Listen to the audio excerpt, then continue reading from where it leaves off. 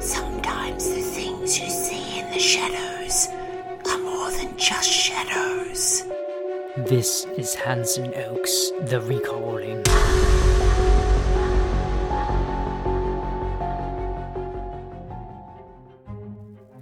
Hello, my name is Hanson Oak, and I want to tell you a story, but not my story.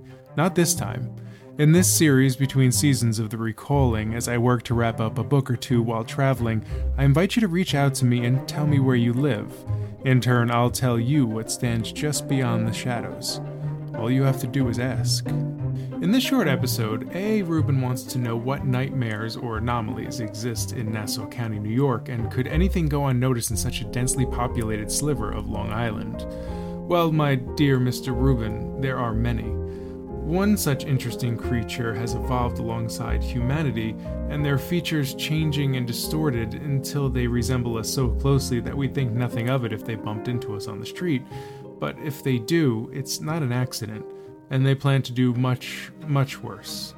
These creatures are called Milokas, and while they only number in the thousands, helplessly diluted in the roughly 1.4 million people who call Nassau County home, a modest population is quite advantageous to them.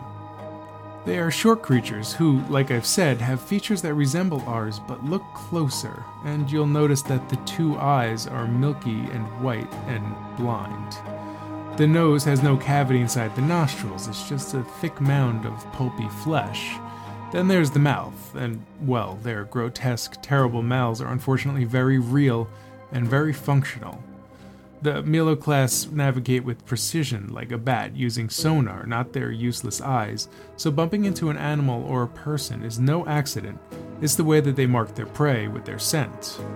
Under the watchful gaze of the moon, they stalk their victims back into their homes or secluded area, where they remove the flesh from their oddly shaped head, pulling it back like the hood of a sweatshirt with their uncomfortably long, bony fingers, so that their mouths, huge and hinged, can open to great expanses.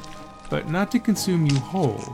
No, it's so that the bites can be bigger, to draw more blood and take in more meat. But not the bones. They consume you as one might consume a chicken wing, skin, meat, fat, tendon, and all, leaving a lovely clean skeleton in its wake. That is just one of the many wonderful curiosities all around you, Mr. Rubin, and one of the better ones at that. If you'd like to learn more about me and the creatures I've encountered, listen to the first season of The Recalling, available wherever you get your podcasts. If you want to know what is living under your bed, just ask me in the comments or in Twitter, @HansonOak. Until next time, be careful.